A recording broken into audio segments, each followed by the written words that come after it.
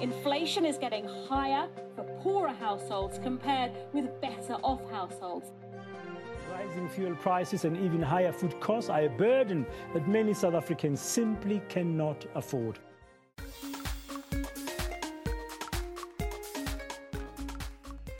Hello, everybody, and welcome to a new season of Equals, Season 5, in fact. And for those of you joining us fresh, we're an international podcast that wants to reimagine our economy one episode at a time. I'm your co-host, Nadia. Hey everyone, this is Nabil. It's so good to be back on Equals, and let's get this season started right away. You heard the news clips at the start of the episode about today's cost of living crisis. Today we're telling a story that I think hasn't been told enough about what's causing this crisis. And let's say it's a crisis as well for billions of people that isn't going away. Just this last couple of weeks, we've seen protests from Argentina to South Africa to across Europe. And Nadia, I know we saw that clip earlier today of a school lunch worker who can't face going to school as she knows that she'll have to turn kids away from meals that they can no longer afford. I think that tells us everything about this moment. It really does. It was heartbreaking, man, the longer that interview went on. And so, yes, we'll be asking how we got here. Why are things getting so expensive? And specifically, our question for today is, what on earth is happening in the boardrooms of some of the world's biggest multinational companies? And what does that mean for the products that we buy every day in grocery stores and at stalls right across the globe? Absolutely. And these are extraordinary times. Like we read the other day, the US companies, for example, have got to their widest profit margins since 1950. It's fascinating. I mean, fascinating is a very kind way of putting it. Yeah, we can call it alarming, disturbing, morally wrong. There you go. Perverse, enraging. I know you don't like to be offensive, but it's okay in this context. and look, it's very clear as well that not everyone is hurting, and we do need to get to the bottom of this. That's true, and that's why today we're leading off by talking with Dr. Lindsay Owens. She leads the Groundwork Collaborative, which is this super dynamic and influential organization right here in Washington, D.C., that shined a torch on what companies are up to. And Lindsay herself formerly worked as an advisor to the well-known U.S. politician, Senator Elizabeth Warren. Lindsay works at Georgetown University. Honestly, just solid life goals, if you ask me. And very, very impressive, just like yourself, Nadia. Thank you. And look, we'll wrap up the episode as well with our brilliant, and I'll add, fearless colleague, Irit Tamir. And she's regularly sat across the table, pushed companies on their policies, and she'll give us an inside track on this issue. And look, this is just the first episode of our season. We're going to keep coming back to this issue, this cost of living crisis, and hear from people in different countries being hit hard by the crisis. So lots to look forward to here. Absolutely. And we'll do what we do on Equals. We'll get to the big inequality questions of our time as we go through the season. But for now, let's get to the interview with Lindsay. Let's do it.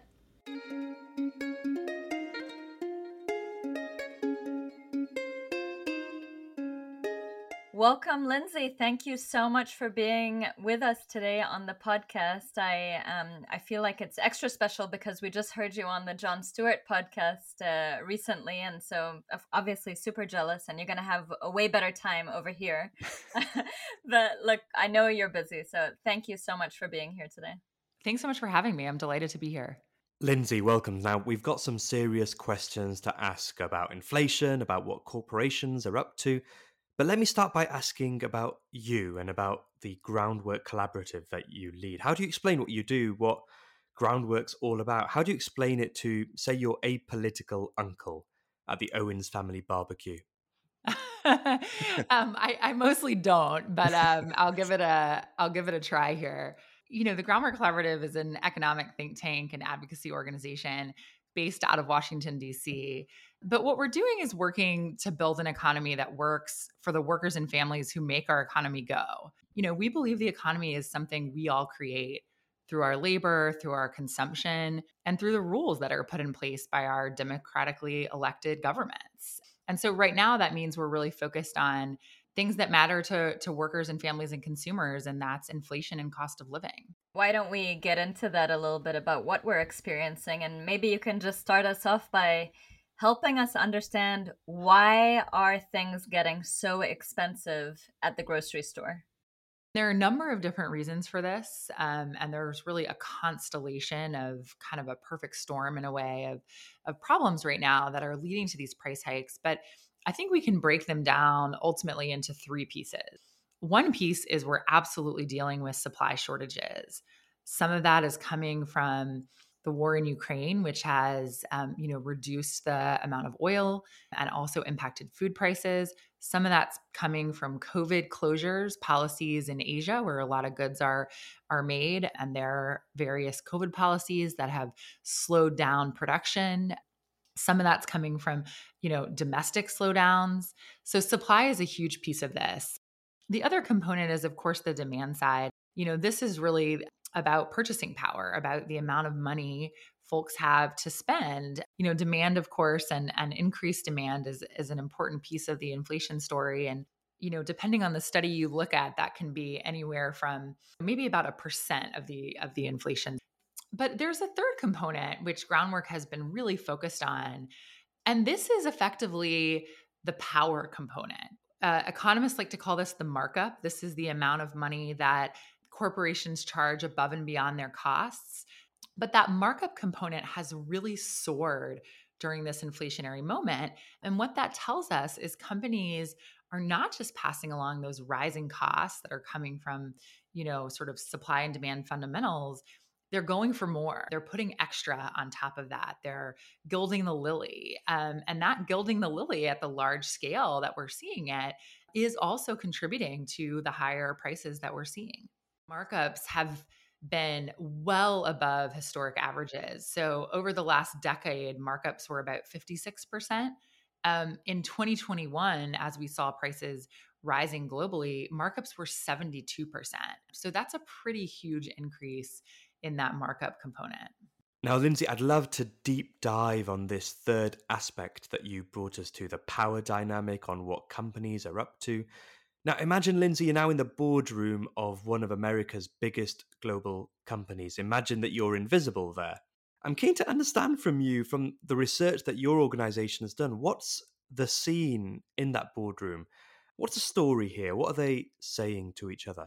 Yeah. Well, first of all, we don't have to imagine this. These earnings calls are publicly available. So you can listen in, you can call in and listen in. You can listen to the recording if you don't make it live, and you can read the transcripts. The transcripts of these earnings calls are available online through a number of publicly available websites. So at Groundwork, we listened in on hundreds of these. The largest publicly traded companies in the Fortune 500 in the US, many of these are multinational corporations. And, we started that work in the summer of 2021.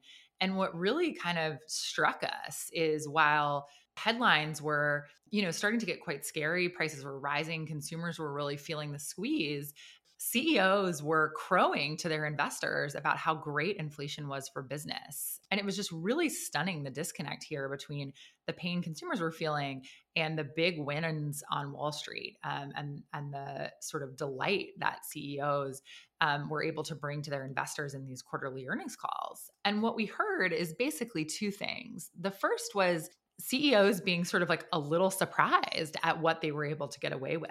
The fact that prices were going up sort of universally was giving companies a lot of cover to take big markups. They didn't have to worry about consumers feeling sticker shock because they could hide behind the fact that everybody else was doing it. And we even had CEOs literally saying exactly that. So the CEO of Hostess, which is a sort of large snack food brand in the United States, said, look, when everybody's doing it, it helps, right? What we also heard is CEOs talking about sort of how far they could take this, saying, look, we are really excited to see that consumers are still purchasing these goods despite our higher prices. That makes us think maybe we should go further still, see how far we can push the envelope here. And, they were really crowing about their ability to, they use all these euphemisms to quote unquote, like drive price or take pricing actions, all just sort of like Wall Street speak for price hikes. What's crazy to me is that they know these are public calls and that there are transcripts that are available to the public. So they're not even ashamed of it or trying to hide it. I mean, I guess that would be worse, but just to know that they're proud of this kind of behavior. I mean, it's just kind of ludicrous to think about. You're so right that it seems really shocking that these CEOs would say the quiet part out loud. But if you think a little bit about the incentives that the CEOs have on these earnings calls, you can start to see why they don't hold back. Often when they're announcing a big quarter of booming profits, they're also announcing a round of share buybacks, right? They're gonna reward those shareholders. And what happens when you get the enthusiasm, investors are excited about the company, you do the share price, you do the share buybacks, the stock price rises. And a lot of these executives are compensated in stock, right? So they frequently, and you see this in the data, executives are more likely to sell off their shares after a round of buybacks. Wow. So they actually have some skin in the game here. And I think that's one of the reasons they don't hold back. They really have a lot of incentive. It's sort of like a kid coming home with a good report card, really selling it up to the parents, trying to get an allowance increase, Right. or, an ice cream sundae. They don't have a lot of incentive to hold back here. So yeah, I mean, it is really stunning. And also it's, quite a normal thing to do, to brag about profits and your positioning, your pricing power, your market power to your investors and to the market analysts who are listening in on these calls, writing headlines, that will be favorable for your company too. Your team read through all these transcripts. What was one of the most offensive, or what was the worst offending company? Give us some of the dirt here. The one that just hit me like a ton of bricks recently was, it was, a large paint company, global paint company, brands like Olympic and Glidden. And an analyst asked the CEO, they do Q&As on these calls, and the analyst asked the CEO, hey, it looks like, some of the raw materials costs may be subsiding. Are you planning on, passing that along to the consumer, passing those savings back along? And the CEO of this paint company, PPG, jumps to the microphone, right, and says, he's like, I'm going to take that one, not letting the CFO or any of the subordinates take this one, jumps in to take it. And he says, no, we absolutely will not be giving any of that pricing back. Oh my gosh. He says, consumers have absorbed it, which means, people are paying it. And so there's no reason to go down to that lower price point. And he says our competitors are doing it. It was just this really stunning moment where you realize the laws of gravity don't apply to these guys. They're going to bust their tail to make sure that you, the consumer, are helping them cover rising costs on the way up. As their input costs are going up, they're going to make sure that you more than cover their increased costs. And then when their costs go down, they are in no rush to pass that savings back along to you. And, we're seeing this play out in oil and gas right now. We're seeing that right now in the United States, where the price of crude has come down significantly over the last month, but the retail savings are still not there. And it was just stunning to see this playing out with PPG and in the paint sector. And, pretty clear from the earnings calls that a lot of folks are in this position. They're not going to be moving their price points.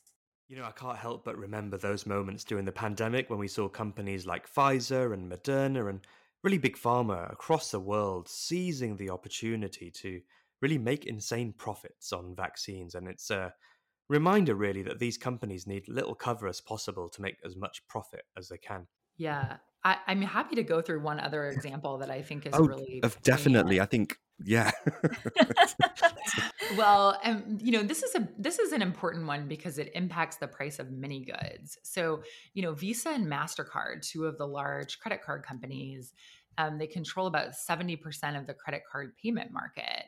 It's important to know that they already benefit from inflation, right?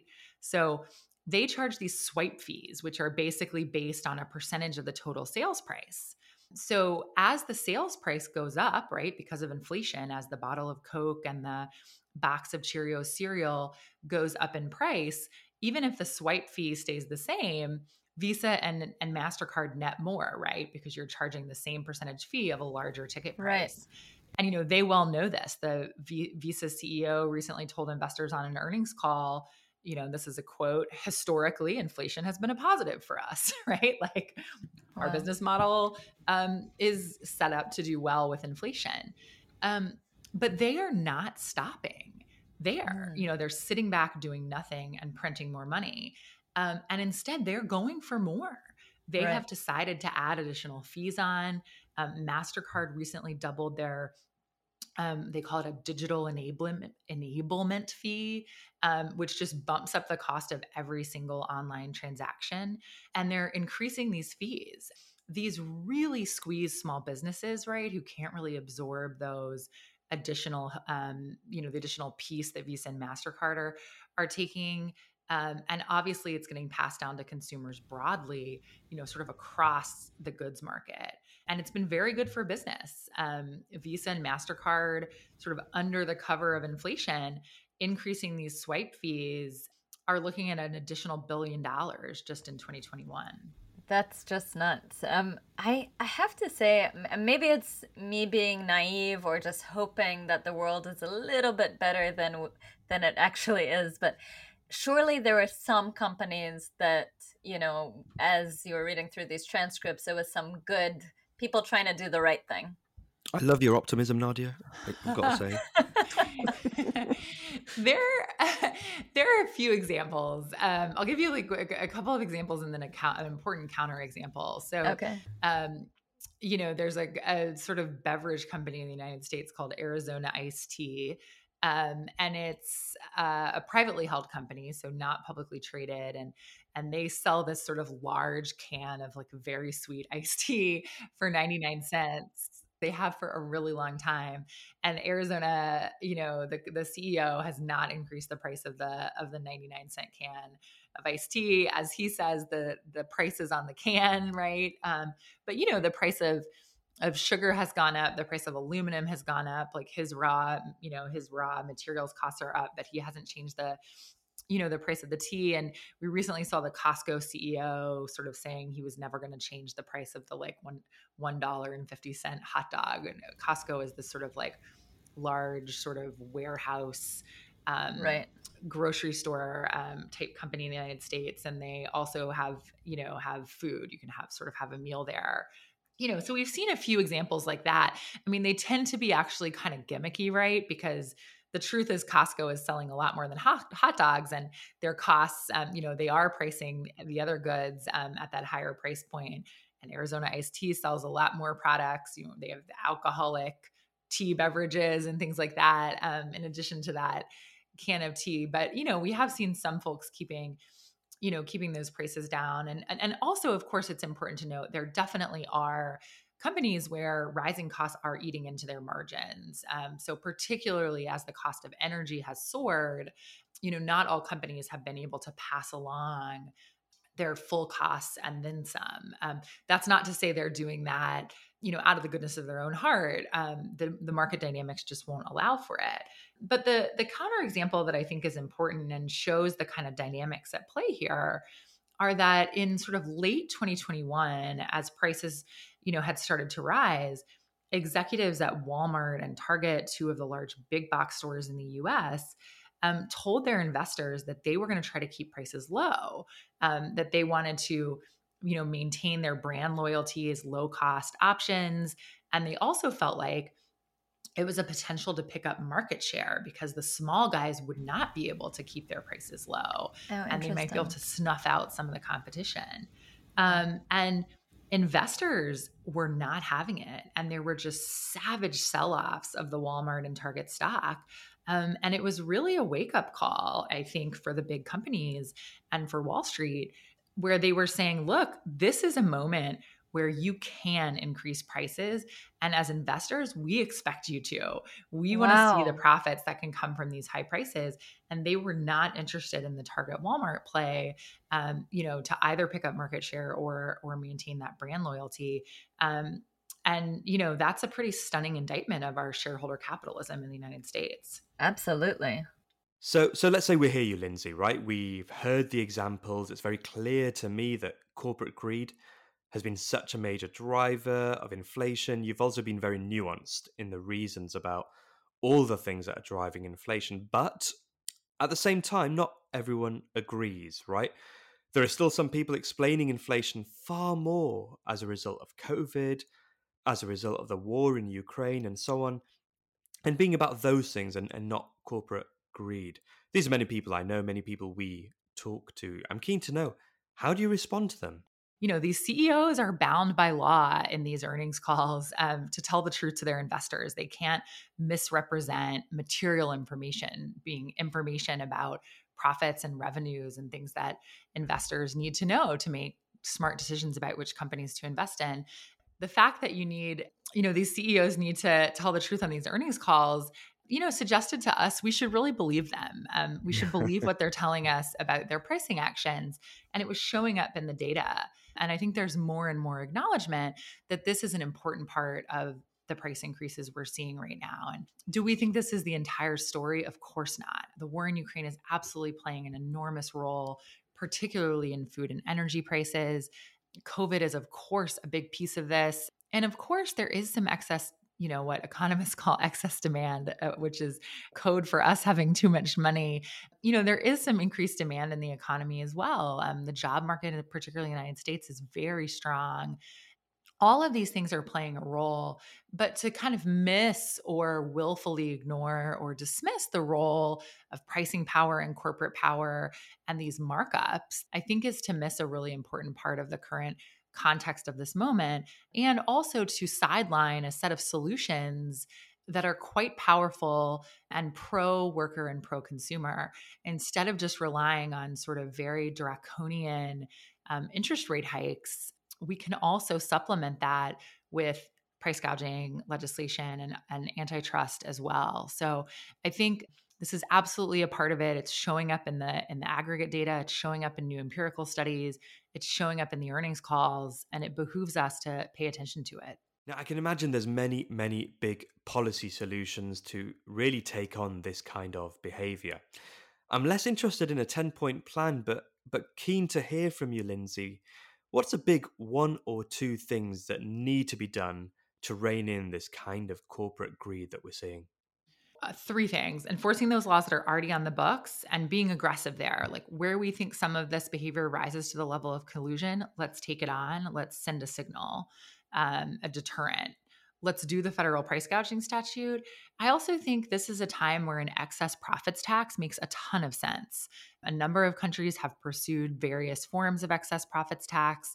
We've had in the United States an excess profits tax on the books during wartime before, and other periods of transition. But when companies are effectively seeing windfall profits, sort of through no fault of their own, right? They haven't put out an innovative new product that can command a higher price. They haven't sort of, made their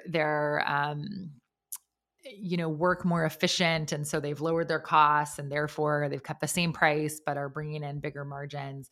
When you're basically getting this type of profit because of supply issues, the war in Ukraine, COVID closures of a semiconductor plant in the case of auto manufacturers in the United States, really through no virtue of your own, just sitting back and getting that extra money, it does really make sense, I think, for the government to take a piece of the excess.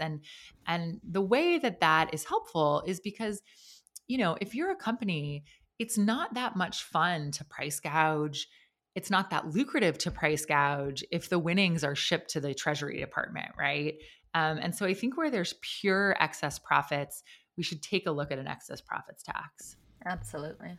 Lindsay, I guess I just want to ask, as a consumer, let's say I'm in a Costco, I'm in a Walmart, or I'm in a Carrefour, and I'm a thoughtful consumer wanting to help play my part to shut this whole thing down. And I hate getting a bad deal anyway. What can I do as a consumer? Yeah, unfortunately, I don't think this is a problem that can be solved sort of like one coupon clipper at a time.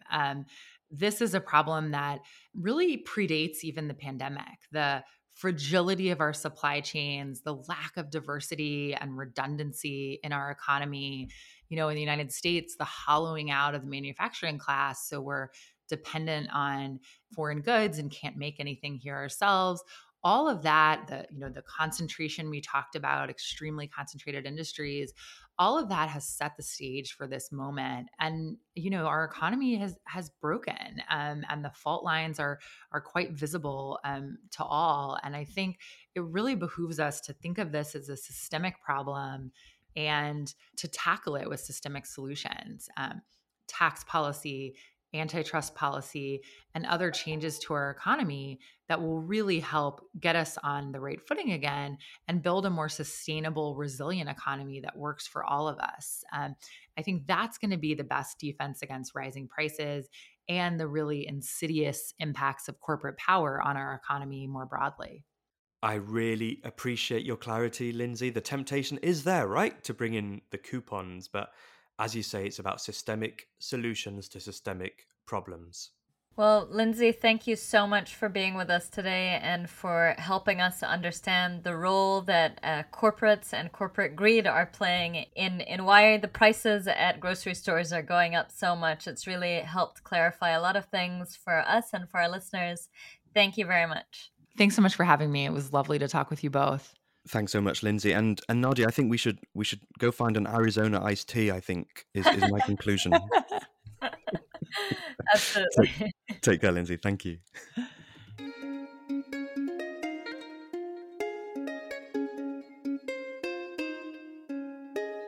Well, that was some interview, right? What, where do we even begin? What's your biggest takeaway, Nabil? It was a great interview, Nadia. I think my biggest takeaway is that these high prices that we're seeing at the grocery stores across the world, really, they're not inevitable. It reminds us it isn't some force of nature, but decisions are being made by investors, by executives that impact the lives of people right around the world. That's right. And I'm so excited that we have Irit Tamer with us, our own colleague from Oxfam America, to help us break this all down. Irit, great to have you with us. My pleasure. So, Irit, you and your team, I mean, you've been tracking behavior of many of these giant companies, right? From Amazon to Pfizer. You've seen things up close, had conversations with executives and even shareholders, perhaps. What are they doing differently compared to, let's say, the past decade or so? Is there something extra unethical about the behavior we're witnessing in today's environment? Well, yeah, I think there is, because just as the world was down for the count with COVID, companies chose to take advantage and capitalize on consumers, workers, communities. And they're doing the same thing now with inflation. And at the same time, they were also increasing their rhetoric about stakeholder capitalism and doing more for all these stakeholders and sustainability and philanthropy. So they're talking one way and really walking another way. I guess what I keep thinking is, as Lindsay was speaking and she was, talking about how companies are putting up these prices, it felt very much like we're being taken advantage of as consumers. And it sounds almost obvious when I think about this question, but are companies constantly taking advantage of us to this extent? Well, I think we've created a system in which shareholder primacy dominates the narrative. And it dominates the model. And what that means is that corporations will do everything to ensure that shareholders are the winners in this model. And that, unfortunately, is at the expense of all their other stakeholders, their workers, those in the supply chain, the communities from which they're drawing resources or doing business in, and their consumers. And Irit, I'm dying to know, you will often have these conversations. You'll sit across the table with senior people across companies. What's the kind of response that you get? Well, it's interesting because they will absolutely say that they are for having workers have living wages, for their right to unionize, for good labor conditions. And they will really put it on, quote, the enabling environment that exists in that country and their suppliers. They will not see their role in driving that exploitation through pricing, through contracting, the way they do their sourcing, and most importantly, the way they lobby governments around the world. What for you is a top thing that should be done to rein in corporate greed in your view? Well, I mean, obviously, I would agree with everything Lindsay said and then some. Excess profits tax would certainly help the situation right now. But long term, we need to rein in corporate power for good. And the way to do that is to counter it with both government and labor power. We need government and labor to be on equal footing with these corporations as they were decades ago. And so that really means passing things like the PRO Act, which is all about ensuring the right to unionize and increasing the power of unions in the United States and then ideally around the world as well. We need to enforce antitrust laws and really reduce corporate concentration by making sure those markup players don't have as much power as they do at the moment, and level the playing field so that other competitors can come in. And lastly, we need to get corporate money out of politics, because that is what is preventing us from having good policies moving forward. Thank you so much for helping us sort through all of these different issues that are affecting all of us really as consumers, as people, and thinking about what some of the solutions are. And thank you to all of our listeners for joining us. If it's your first episode listening to Equals, we've got a whole range more. And coming up in our next episode, actually, we're going to be getting a sense of how this cost of living crisis is playing out for folks around the world. We're going to be speaking to a school teacher in Malawi. We're going to be speaking to a security guard in London and really getting their sense of how this is playing out for them. It's the start of our season where we're going to be coming back to this story of the cost of living crisis. So thanks everyone for joining us today. Do subscribe, do share it with your friends and your networks. Thank you.